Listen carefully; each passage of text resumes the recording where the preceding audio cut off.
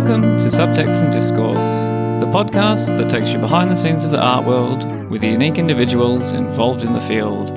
I'm your host, Michael Dooney. Earlier this year, I met up with Lena Fliesbach, who together with Hannebek Manageta curated the group exhibition Zero Waste, which was scheduled to open in March this year and eventually was postponed until the second part of 2020. In accordance with the COVID-19 restrictions, I attended the soft opening of the exhibition at the end of June, where I spoke with the two curators, Hannah and Lena, director of the Museum der Bildenden Künste Leipzig, Ginetta Stoschek, and a number of participating artists who were at the museum to finish the installation of their works in time for the opening that evening. Be sure to subscribe to Subtext and Discourse on your preferred podcast streaming platform, or go one better and leave us a review or rating to help others discover the show. For our regular listeners, today's episode is a bit different from the usual format. Rather than a single long-form interview, there will be 5 short interviews, each averaging 10 minutes, which give personal insights to this group exhibition and the stories behind some of the works. First up, I speak with the two curators of the Zero Waste exhibition, Hannebek Manageta and Lena Fliesbach. When we met up in February, the world was a different place. The exhibition was meant to open in March. Now we're 3 months later, and tonight there is going to be a soft opening of Zero Waste. It's good actually to speak with both of you, because last time I only spoke with Lena, so that was one half of the co-curatorial team. How has it been then since the brakes were put on everything from COVID, trying to make the exhibition work under the new conditions that we're all now under? First of all, I have to say it's a little bit strange to open 3 months later, because we were about to start the transport, and the evening before we had to cancel everything. We are very happy now, of course, that we can open the exhibition, although it's a soft opening. A so-called soft opening means that everyone, of course, has to have the mouth and nose protection in the building, and probably there will be waiting times because only a certain number of people can be in the museum at the same time. And we also had to rearrange some works. For example, we have one virtual reality work of Bianca Kennedy and the Swan Collective. And now we have some single-use items, unfortunately, which is not, of course, the concept of zero waste, but you can put it under the virtual reality glasses, for example, and some disinfection spray. Then some artists cannot travel. For example, Michel de Bruyne, he lives in Canada and he cannot be here. Also, his other projects were cancelled. And also the program, right? We didn't know when we started to plan the new opening again. What about the program now, which is also really important? We are working with local partners. And beforehand, it was the plan that a lot is taking place in the museum. But now, which is also really nice, we have more satellites in the city in a way. So we go really to the Café Kaputt, for example, which is a repair cafe. Yeah. Now people can go there not only for one event, but during the whole period of the exhibition, which is now running until the 8th of November, and can go there and repair things. And we have the Zero Waste Kitchen from the Brazilian-Canadian artist duo Khadija de Paula and Chico Togni, which is supposed to be here in cooperation with the cafe at the museum, is now outside in a garden, and that was planned before, kind of with a cooperation with the Gemeinschaftsgarten Anna Linde. We have also a sound walk through the city, which was not such an issue because it's a sound walk without technical equipment. It's really listening to the noises and sounds and how she calls it, sound noises of the city. Okay. No headphones. No headphones, yeah. No headphones I use. Oh gosh, so you've had quite a few... Some rearrangements. And we also have some video works which were planned with headphones actually, and now the sound is in the... is in the space, space. So have there been any positive outcomes? Like now you mentioned that the Kaputt Cafe, so the repair cafe, rather than them relocating here, people that visit the exhibition will go there. Do you think that could also have a positive flow-on effect, that people who go to the Kaputt Cafe will then perhaps come to the museum? Yeah, I mean, on the one hand, they could get to know the repair cafe experts here, and then they kind of know about the cafe too. But now they really go to the location, and then they maybe have the feeling, oh, I can go here very often. And it's also nice because when they go there, they also get a free entrance to the exhibition. So they can still visit both places in a way. Oh, nice. One of the projects that really fascinated me was the one from Andreas Greiner, where he's calculating the CO2 from the exhibition. Yes. Has that already started? Yes. Yeah, no, I have to begin with what he does. So we don't only want to do an exhibition, we also wanted to hold the CO2 footprint low and make it transparent, and also trying to compensate it by planting trees within the city of Leipzig. Andreas Greiner is concerned about this for a long time already, and he is calculating the CO2 footprint of the exhibition that comes up with transport, production, also just running such a huge house like a museum. So he tries to count in several data. I mean, he will kind of follow it through the duration of the exhibition, and there will be kind of a final result maybe at the end. But for sure, we don't know if we are able in the end to compensate this. Nevertheless, every tree we will plant will be a good thing. Yeah, definitely. It's a positive contribution to the city. There's already one tree. Yeah? We planted already one. And then we will see, because all the income of the catalog will go to this project, like 100%. Oh, the proceeds will go to it. The proceeds. So depending on how many catalogs we will sell, and also maybe someone will pay a little bit more, we can plant more trees in the city of Leipzig. In the arts and in fashion and in design, we're always talking about how great we are and that we're sending a positive message, and then we hold events that completely contradict what it is we're trying to tell everybody else to do. So does the exhibition, or how rather does the exhibition practice what it preaches? Yeah, I mean, the art world is a big waster actually, and everything what comes with it. Some of the artists really decided not to travel here, especially from abroad, because of that. And they also partly make it transparent, like Mika Rottenbeck, for example. And the artists who are coming, now it's a bit different, as Lena already said, but the Indonesian duo Tita Salina and Irfan Ahmed, they will come now much later. But in the beginning, it was also planned that they have, which they could also postpone a residency here and another project. And so we always said, okay, people don't jet set only for the opening or something like that. But it's still a good thing. You always have to, okay, what do I do, right? It's always different when you can meet people in person. And I think this is also still a value. Yeah. That they can tell people directly here in Leipzig about the waste problem in Indonesia. But we also try to avoid transports. For example, Tita Salina and Irfan Ahmed, they show 2 video works, and to one of these video works that belongs a big object, which is actually in Australia at the moment. And we decided, of course, not to do this transport, for example, and other transports as well. And then also we decided not to produce new works, only if it's the only possibility, like some prints, for example, we had produced. The exhibition display is also recyclable, so the museum will use it after the exhibition for transport. The whole thing we thought through, how can we deal with this? And I mean, for sure, it's not really true that there are no new works, because there are also site-specific works, but also all the works, they use used materials already. Yeah, I noticed that actually. That often they've recaptured materials that were either waste or they'd outlived their purpose, and then they repurposed them. Right. But it's not only for sure material out of waste, it's also that it can be used afterwards, or it has as an artwork a long life maybe, yeah.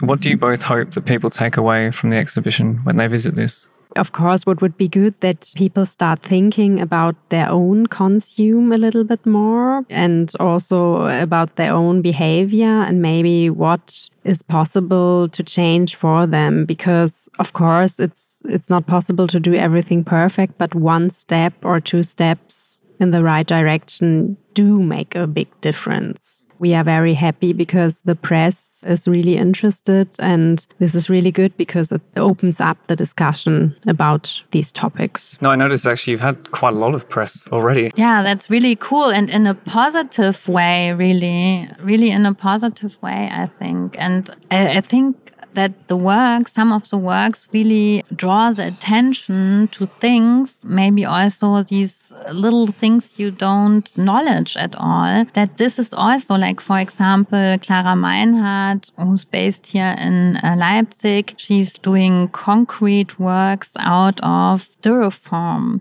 which is used for any electronic devices and for whatever vacuum cleaners and everything. And on the one hand, it's a good material in what it can do. That's why it's used so much. But on the other hand, it's one of the worst for the environment. Mika Rottenberg investigates the working conditions of global supply chains, also focuses the scandalous ecological and social conditions in which consumer goods are produced. And I think this is also very interesting that when you talk about waste, you always have those social topics and it's all connected, of course. And it was really important for us to see this is a global problem and also have different perspectives on it. So a lot of artists, they have different focuses in their work thematically, but also they live in different parts of the world. For example, Viba Galodra lives in Delhi and she made the experience that the particulate matter in the air, for example, it's so heavy that she and her friends and family all have health problems because of it. And I think this is also something which these problematic issues that were like appearing very obviously also with the pandemic, in a way that now you saw, we have these global chains. We get whatever mask from Asia, but we also get local fruits. I mean, fruits that are not exotic for us, but also an apple is coming from New Zealand to Germany. And this is also something photographer Alexander Oelofse, who has also different works in the exhibition, is pointing on. And also, I think Vipa in Delhi, she could for the first time see some attractions of the city from her balcony that were like hidden under a smog cloud or something before. So when all the factories and everything and the cars were all at a standstill, she could actually see the city from her balcony. Yeah, kind of. I don't know if we have seen these images of these metropoles. I don't know, also the Chinese wall and things like that. Yeah. I think really there are a lot of things that we take for granted. Absolutely. That's kind of the cost of our lifestyle sometimes, that we can have things that are affordable and readily available, but then in other parts of the world, their conditions are quite horrendous. Keeping with the topic of particle matter and dust, artist Eric Sturm has a number of works included in the exhibition which focus on this very material.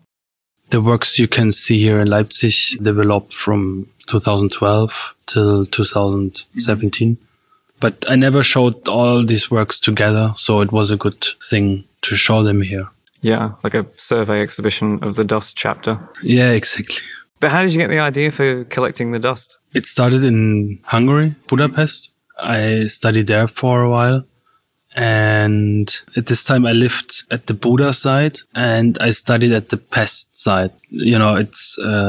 yeah, the river goes through and then one side's Buda, the other side's Pest, yeah. With the chain bridge. So I had to go with the bus every morning from Buda to Pest. The way was through a tunnel. And the tunnel was kind of confusing for me because cars were driving, people were walking through, and it was a weird mixture because it was a really long tunnel. It was about 400 meters long. And I got interested in this tunnel. I don't know. I saw that teenagers were marking their names and writing things with their fingers in the dust. And I thought about this principle and I developed a work which was cleaning a line from the entry to the exit of the tunnel. So this is how the dust... But that was the first piece that you did with the dust? Yes. I think for me, one of the ones I thought was most interesting was this Nektarschwarz, where you'd made a paint out of the dust. Yeah, so when I was back in Stuttgart, I showed these towels, you know, which was my tools for this action. And I realized, when I made the action in Budapest, it was more about the action. Yeah, because there's a video as well that goes with it. It was about the video and cleaning the tunnel and making the slide. But I kept the towels. And when I was back, I showed them in the art academy for the summer exhibition without the video, just the towels. And what I realized was that the dust got visible. First, I thought it's interesting because of my weapons from this leftovers from this action. But then I realized another aspect is also really interesting, which was making the dust visible. And Stuttgart is capital city of dust, of car dust, kind of. It's a big thing there, big issue. And it was present in the media. And there is a ranking in Germany with the most polluted cities. Yeah. And Stuttgart was like number one since years. So I thought about making something with dust in Stuttgart. And I started searching for it, which wasn't easy. So that's how you came to making the paint out of the dust that you collected in Stuttgart? Yeah, it took a while to get there. First, I had to find the dust, and I caught companies who were running these fans in the tunnels because I thought they have filters or something. Yeah. And they said, no, we have no filters. It's just the wind, just conditioning the fresh air. And then I started calling the Landesumweltamt, who were running the station for the measurements of the air, because I knew they have these filters in this. Oh yeah, they must collect samples to measure it. And then we had some good talks, and they kind of liked my idea, but they said, we cannot give you the filters because it's too toxic. And then finally I went by myself and started looking for it. And it took a little while because, dust, what is dust? Dust is like small particles which are flying, especially the particulate matter. So you actually cannot really collect them. Maybe some grains, but I wanted a bigger amount to work with it in a sculptural way. So I started researching, thinking like an archaeologist who was looking for something. And I found some spots where the dust could sediment for years or decades. And I found these little holes or like electricity rooms or something where the wind goes in and the dust sediments. And then, I found a spot with kilos of dust, like really, really fine dust. Yeah. And then I had this dust, but then I didn't really know what to do with it. So I started reading books of dust science, and dust science is a really interesting thing. So what did you find out? For instance, there is naturally dust from deserts or volcanoes or seas, and about 80% of the global dust is from nature. And it's really, really important for ecosystem because some dusts from a desert is important for a forest on the other side of the globus. Really? Yes, and it's mobile. It gets transported by winds. So this was really interesting. And it was a nice picture, like the mobility of the dust. Another interesting thing was that cosmic dust is raining on the Earth. Oh, really? Constantly. Yes, from space, constantly. And it's about 40 tons a year. And how do you recognize it? It's hard to find. But these dusts who come from cosmic are billions of years old. They're like from the origin of the Earth. Yeah, wow. Which is really interesting for science because it's residues of the first days. I mean, I'd never really thought about dust like that. Yes, it's really interesting material. It's kind of an index of time. If you have the right tool, you can read it like an archive. Oh, really? Yeah, because dust doesn't exist. It's not a material like stone or wood or sand. It's a word for small particles. Oh, right. In a group. Because if you had one piece of dust, well, you can't have a piece of dust. You have to have... It is something. It's something which got crushed into small particles someday.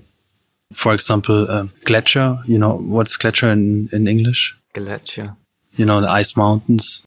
Ah, glaciers. Glaciers. Yes, yeah. For example, when a glacier melts or going down, a lot of dust is released, a lot, because there is a lot of... Yeah, a lot of friction when it's moving. So yes. I thought as well, like around our houses, I always thought or heard a lot of the dust is from people, our skin. It's one aspect, from skin, from clothing, from bicycle riding, Oh, the tires as they wear down. Tires, the brakes, and the same with the cars. Mm-hmm. Tires, brakes, the engine. Is it engine? Yeah, the engine, the exhaust. Engine, yes. Everything. Yes. The roos. Roos. What's roos? Soot? Is it soot? Ah, soot. Soot. Yeah. Yeah. Yeah, I haven't heard that word for years. It's if you had a chimney, when the smoke is on the side, yes, that's soot. Yeah, exactly. Dust is also a reflection of his surrounding. The dust in Leipzig is a different dust than in Mumbai or in Rome. Mm-hmm. It's a mirror of its surrounding. I like the idea of something really worthless. Mm-hmm. No, I like the idea to make some... to give something of no worth value? Yes, exactly. And, bring a new spot on it or a light to see the quality. Yeah, definitely. I've learned a lot about dust in the time we've sat down. Yeah.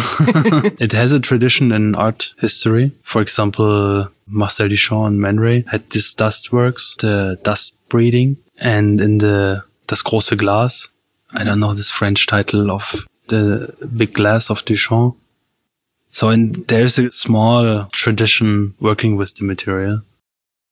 The painters in the late 19th century used dust and smoke to make a artificial patina for their paintings, to let them show older. So they made heavy tobacco smoke and dust, on their paintings. Oh, to make the paintings look older. Yes. Oh, wow. Okay. Yeah, I mean, every artist is a child of its time, and it's a complex time we're living in, and with a lot of media and materials, new materials, plastic didn't exist 100 years ago or 120 years ago. So why should I still, portray somebody in oil when there's a lot more to explore?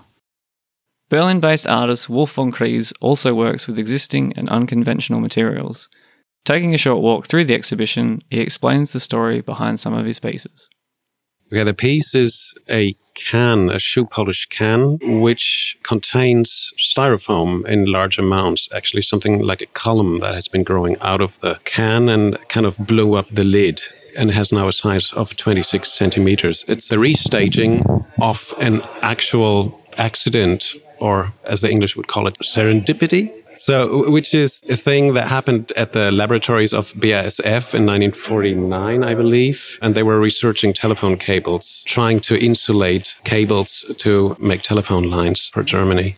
After the war, most of real laboratory equipment was not yet available. Fritz Stastny, engineer there, was experimenting with shoe polish cans, empty shoe polish cans, and left this one in a heating device over the weekend, forgot it there. And that was the invention of styrofoam. I mean, like penicillin, I guess it was an accident that it was discovered.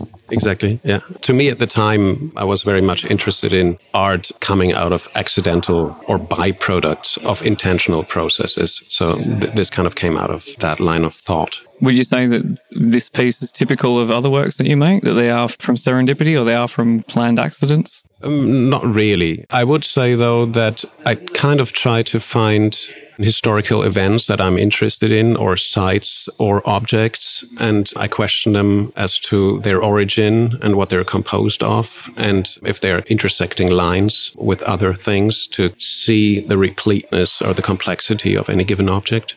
So this tire that's cut at the bottom, maybe you can explain a little bit the meaning behind it. It's a very simple intervention. It's basically cutting a wheel open, turning it into a loop, thus turning the thing that usually rolls on a road into a kind of a path itself, which ends at the beginning. I guess the departure point for this piece was thinking of the wheel as an archetype for progress. That the wheel and progress and the linearity of human progress was something that I think is a very modernist thought, and it has probably been proven wrong a million times, but we keep forgetting it. And so somehow this is kind of an ironic statement or an ironic commentary about these very idealistic goals of progress and order. So this corner of the museum, this is also other works by you? I mean, I think I read a little bit about this one with the snow on the ground. Yeah, it's again, we see it. No, we don't see it anymore because we don't have any snow anymore in the winters. But we used to see when you had fresh snow and people would be driving through the city, how the snow would collect under the bottom of the car. And at some point when they would park or at a red light would just drop off. So you would have these, in my eyes, very interesting objects, which are the product of a collection of a trajectory from point A to point B, which collects all the emissions from the car, everything that is on the street, including things to stabilize the street in the snow, etc., etc. Obviously water, snow being the main component. And you have something between an arbitrary shape, which comes from the fact that it drops down, and a very molded shape because it is pressed against the car. So there are these two elements between chaos and a very controlled shape, which are then being dropped all over the city. So there is something about this collecting, driving on, creating whilst driving, this kind of body, which then is deposed also in an arbitrary way. So it has something of Stastny's invention in a way. But for me, it's also the fact that it doesn't last. The fact that you look at it and it will be gone in half an hour contains for me everything that a beautiful piece of art would be about. So the one on the ground here, if I'm not mistaken, this is the result of whatever's left over in your pocket at the end of the day. Yeah. So it consists of paper clips, which are a kind of an ordering device in any office. Not so much anymore since we're getting paperless, exactly. But then it is attached to one another to form a chain. And like many ideas, this one wasn't mine either. I found 2 to 3 meters of this chain in Beijing, which was at the time just finishing the 3rd ring. I think now they have 7 or something. And I just saw that. And to me, I thought there was something really poetic about using paper clips to kind of wrap up whatever, metro tickets or clippings or candy wrappings, cinema tickets, whatever you want, whatever you find in your pockets. And so I just decided that I was going to keep that chain, didn't really know what to do with it. And then I started just continuing, building on whatever someone else has started there. It's kind of a contemplative, meditational process. And at the same time, when you take these things, you also revisit these places where you've actually, when you've been to that cinema or concert, etc., etc. So it's like you could say a journal of consumption that has been spanning decades now, I suppose, and has a length over 60 meters. Constantly add to this. This is an ongoing piece. Exactly. It is an own, like many of my pieces don't really have a beginning or an end. They just keep on growing. I guess the last one, is it a carpet? It's a hanging carpet? Or It's a quilt. An actual part has been presented on the ground, rather. I prefer to have it hanging here. The thing about quilting is that I think all over the globe, in all cultures, quilting or patchworking is arguably the oldest of all recycling techniques of mankind. There is this moment of recycling built into it. The other thing is that it is quilting with moving blankets. Moving blankets are themselves the result of recycling. They're kind of felted pieces, sewn together pieces of millions of different tissues that have been turned into felt. And these pieces, or I would say the moving blankets themselves, are in their functionality and in their substance interesting to me because they contain many layers of what I find interesting. One being they are about moving. They are about going from A to B. So they are actually like the conglomerates. They are objects that are in constant motion. They are fundamentally without any value, yet are constructed to protect value. In South America and Brazil, in Sao Paulo and Rio de Janeiro, these moving blankets are very often used by homeless people. So there is something about moving, there is something about value, the absence of it, but used to actually protect value. And there is the moment of recycling. And in some respects, I would say it's the doubling of all of these functions by using this recycling material to do another traditional recycling technique, also doing these works by hand. It's all hand sewn. I think that's also something that surfaces in my work time and again. It's also contemplation about value production. There are hundreds of hours of sewing Well, maybe I'm exaggerating a little bit. And certainly it wasn't me alone. That's maybe another dimension of the piece. It was actually the product of one long winter. And I had lots of friends coming over helping me sew. So there's also kind of a very, like quilting is in the States, it's a social activity. People bring it and then they work on it. So there's also lots of memories of me and my friends. I don't know if you're in that situation, but I hardly have time to see friends anymore, simply too busy. And this was kind of an exception where I caught up with a lot of people that I haven't seen in a long time and exchanging how life went. But fundamentally, my work also is very often about what actually is productivity, or how is that not productive in the sense of creating things, maybe not the more productive thing at the end of the day. Productivity, but not to produce something. Exactly. Yeah, exactly. We call it busy work in English. Is that? Yeah? Okay. When you're just moving things around for no apparent reason. Okay. Yeah, I think that sums my line of work up very well. I quite like how all of your work is essentially from found materials. You've repurposed all of the materials throughout your work, and I guess given them more meaning. Certain things maybe that were meaningless for a lot of people, but then you've infused meaning with how you've presented them. I think fundamentally, I don't really think that we need to produce more things. I think there are already too many things out there, including art, by the way, way too much. So I think fundamental approach also to life is I don't really want to make more, because it would be so much nicer if there would be less of everything, really. So kind of it's an ideological departure point, which I wouldn't say I am too ideological about, but in general, I prefer actually contemplating about things that are there, and the less one needs to alter it and alter everything, the better it is. It's kind of a, you could say, minimal conceptual beauty ideal. Shortly before the exhibition opened that evening, I had the opportunity to speak with Janetta Stoschek, the director of the Museum der Bildenden Künste Leipzig, to learn more about how the corona pandemic has impacted this exhibition and others at the museum. How long ago, when did Hannah and Lena approach you about the exhibition? Or how long was this in production, rather? I think in production it was a long time, but finally, because we wanted to open the exhibition in March at the end of the period of the former director, Alfred Weidinger. Mm-hmm. But then with Corona, it was not possible. And also he had a lot of contact, and they had also the concept. We finally or suddenly had to change it because it was not possible to work as before Corona. And so we had to rethink and remake a lot of things in a new way. Mm-hmm. And this was really also with a good concept, you had to change a lot. No? Yeah. And this was also the difficulty for us. And I think also for all of us, that you have a good concept. And also if you say we are working zero waste, we don't have artists, they are traveling a lot and we want to combine it with other opportunities. But then with this shutdown, you couldn't travel, you couldn't move, and we had really to rethink it. Yeah.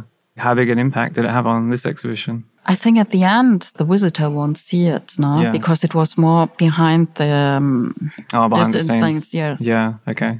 To rethink how to organize a hanging and the packing, because you always have to stay in the distance. Mm-hmm. And we also had to close another exhibition, the exhibition of Opal. We had to ask the artists, is it possible that we can close your exhibition, because otherwise the visitors will come and then we have to count always how many people are there and things like that. Oh, no? Gosh, yeah. And who can come? And then they wanted to start with a performance, really, and we want to make a lot of things outside and with other people together, but it's not possible in that moment. We hope that a lot of the program can be shown, or we can do it in the next month. Yeah. We hope that it will change, but this was also a challenge.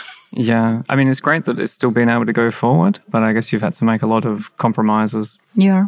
But it was more for us, or especially for myself, to see how working changed, and that what we are used to do and how we work normally together was not possible.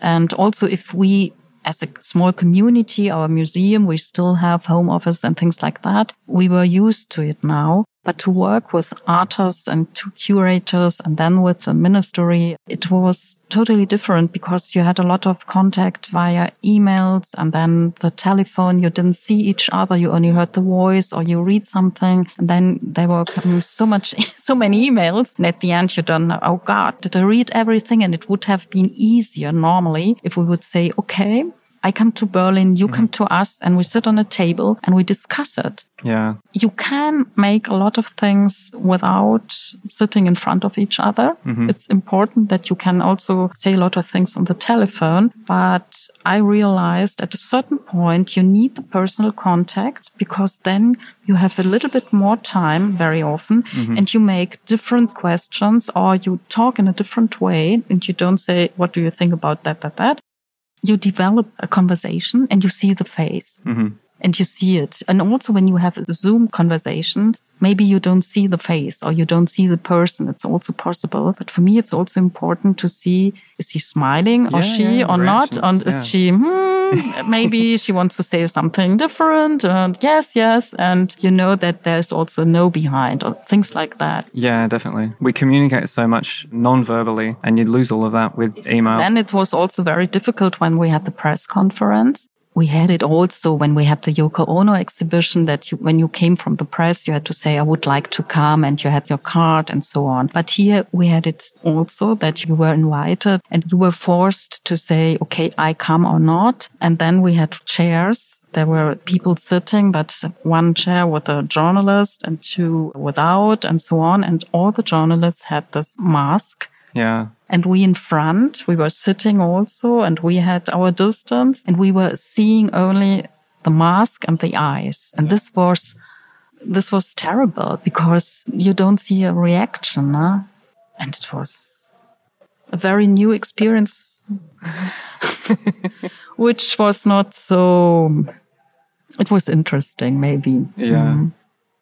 But I was glad that it was possible to make that we had also interviews as we have it now, that also television was coming. And this is also important, but the surroundings and what you have to think about it was a challenge for the whole house. Yeah, definitely. And also to realize how it was before and what is now. And the question is also how it will go on and what we will learn about it, what we can change. And things were positive, but other things not.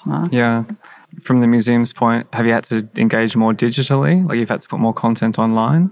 We tried to. We had also a format, MDBK Insight. It was really kind of channel where we had discussions with artists and so on. But on the other hand, it's also very expensive to do things like that. It's maybe charming if you make photos with your iPhone and you'll see, oh, look what is going on. But on the other hand, you want to have also a format or something which is more professional and more convincing and not only, oh, it's charming in the beginning, but you have to continue to work with a totally different media and to use it to make the people curious for something and to make something different from that what you normally see in the museum. Otherwise, I think it's boring. No? Same, I agree. And this is the point, how to change or how to use a media in this period and how to continue with that. And it's not only to use it, but how to develop it, that we can use it also in the future. No? Yeah. But then to invite the people to come and to see. I think it's an important way, social media and also digital media. But at the end, for me, was also the message, this is a way that the people are curious, but they are so curious that they say, I have to come. Exactly. It shouldn't replace going to the museum. It should encourage them to want to go more, if anything. This is, I think, it sounds so stupid, but at the end, to have the opportunity to see an original thing, to see it really in the space. And that's also so important. A performance, yes, we can show it also on a flat screen afterwards, but it's so important also to be part of it. And that are things because you have not only the space where something is happening and then your own choice where you're watching or not. These are things which I think are very important, or to see it really in the dimensional way. And yes, of course, it's interesting to make a video about the whole exhibition, but to be part of it and to take your own time. This is something you can't I think this is unique, and this is something which is very important. But I think we have to use more and more another way to communicate also with more people. How do you feel then the COVID will impact the social engagement with the museum? Because as I understand, there's often quite an active exchange within the community. Lena was explaining to me before, you have a lot of tours on a Sunday, and with their Zero Waste exhibition, they also have a lot of partnerships and a lot of people collaborating. So there was a DIY workshop. I hope that we can work together and that it's going on, but still I don't know in this moment how we will realize it. And I'm glad the exhibition will be until November. Oh, that's good. Yes, we make it a longer time because how will be the situation? For us, it's important to open the museum, to open it also with an interesting message, zero waste, but in an artistic, aesthetic way. Not only, look, you don't have to do that and that, but it's important to support the whole exhibition with the workshops and with the local community. So it's part of a bigger experience. That's not only a small island here in the museum and we are doing something. No, we would like to work over the town, over the city. In this way, I can imagine that somebody who likes to repair something maybe comes then also to the museum. Yeah. Or otherwise. Yes, or vice versa. Yeah, it can help. This is the point, no? And also to make it not so strict, to make it also in a little bit to... spielerisch is more playful. Yes, and to have fun also and to enjoy it and to say, oh God, that's possible to do it. I'm hoping that's going on because that would be very, very important.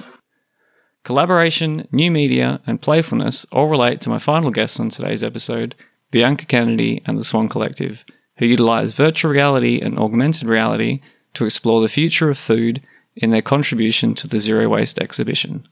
Bianca Kennedy and the Swan Collective. Is this the first time that you've both collaborated together? No, actually, it's quite often that we collaborate. We started 8 years ago to build miniature models and do films together about the future of ecology, basically about the hybridization of humans, plants, and animals. From there, we just started to make a big project every 2 years. Every 2 years, we combine forces. We need this break apart to work separately on our projects and to have the energy then to combine it again. The projects that you do individually, how do they differ from what you do together? That is a good question. I always work with some kind of video or moving image. So that can also be virtual reality, but I have also done found footage works where I gathered bathtub scenes. And for me, the bathtub was an important thing in the past because it's such a special place where you're alone, naked, and true to your feelings. So I have done quite a bit about that. Yeah, and I'm not exclusively sticking to new media, so I also paint or draw or build with my hands. But to me, it's always the foundation to go further and create a digital layer to that. So I might project a film onto the canvas that I painted with acrylic colors, but then you have this time-based medium added to that. And I like to combine a lot of meta layers in my art, yeah. I saw you two pieces that are in the show, Animalia Sum or Animalia Zum. Well, it's Latin, so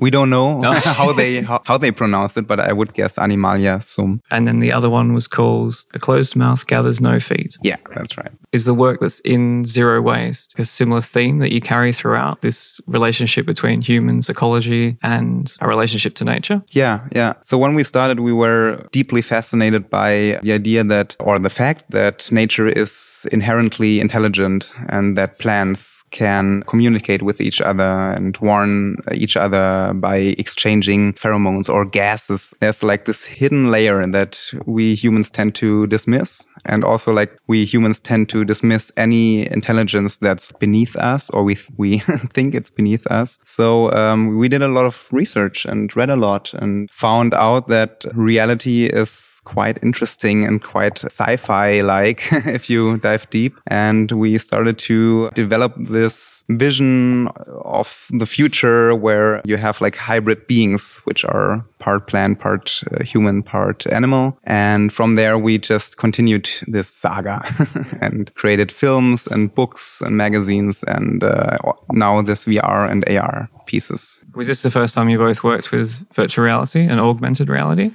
We each have done virtual reality before You have 2 virtual reality works. I have one, and this one was the first one together and a little different with, if you move your head, you have the antennae in the beginning and it moves accordingly. So it's a little interactive. And this is the first time that we used that in a virtual reality piece. But you're working on a new one and this will all be interactive. Yeah, that was really strange actually in the piece when it said to harvest the bug, and then when you turned your head and you could, yes, it wasn't a nice feeling actually. Yeah, many people really don't like it. Many are fans and it has a gaming character and they love to do it and they're really good at it, and others are standing there and just do not want to do that. And that's great if that you are in this role now where you have to milk those insects and just don't want to do it. Yeah, and have this like emotional reaction to that virtual piece that you're witnessing. So they feel bad about themselves to harm the beetles, which is kind of crazy because also like the bugs that you see in the piece, they are just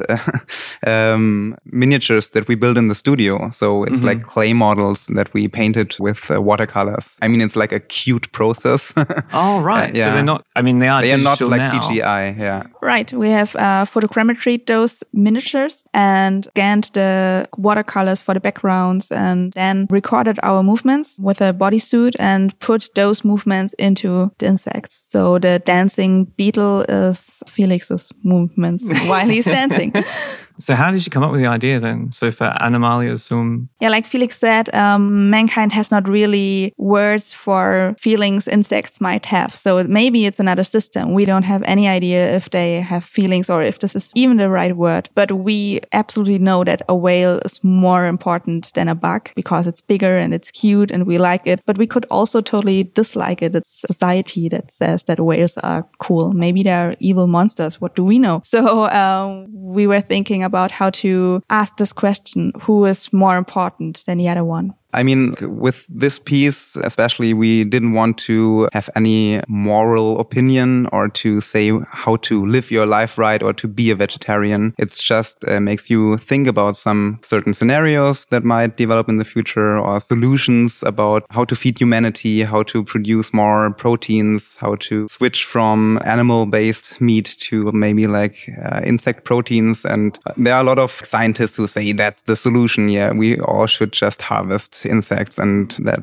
solves all the problems that we have. We just want to show or to create empathy for this, the losers of this scenario, which would be 1 trillion bugs that would be harvested and killed. Maybe they have a different opinion about that. You were saying about the moral dilemma people have. Was that also why you picked insects rather than cows or pigs? Because that's kind of already set within a way of life and that we know, okay, that's a living animal. But then when we see it at the supermarket, there's already a disconnect there. But with bugs, we don't have that pre-existing relationship with them as a food source. We just know them as pests most of the time. Yeah, you don't feel sorry for them initially. You're happy if they are like gone out of your room, for example. But this is like the beauty of virtual reality because people maybe for the first time empathize with those ugly creatures and they feel sorry for them, and crazy that this can happen if you just put those plastic goggles on and suddenly you have a genuine feeling about all that, which you didn't have before. And this is like really exciting for us as artists to have those new tools in our hands now. Yeah, definitely.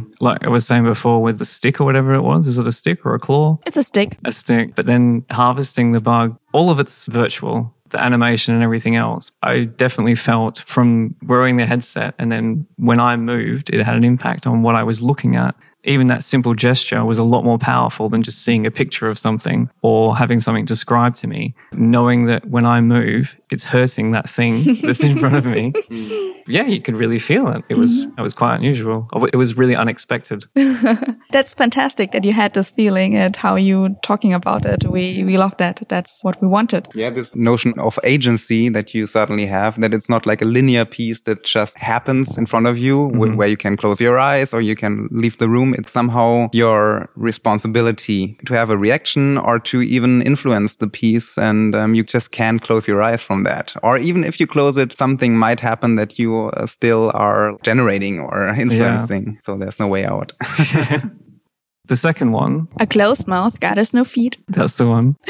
What was the concept behind that one? It's additional to the VR piece. We show it separately too, but it fits very well together. We read a lot before doing Animalia Sum, and we met with scientists who are working on antibiotics and medicine. We had few ideas left over and also wanted to show them. So we picked augmented reality series. So it's based on watercolors we did. And with a mobile phone or tablet, you can augment and extend this reality and see another layer. And with that layer, you also again have a time frame where you can see something, and we can put the ideas that were left over into that too. And whereas Animalia is more about eating insects, is A Closed Mouth, Gathers No Feet a little more about the medicine part of it. Yeah, also like the cultural part. It's like depicting a future scenario where insects are already arrived in a positive way in society, and people are not like only offended by them or wanted to get rid of them. So there's like this tarot piece where they try to see the future by reading the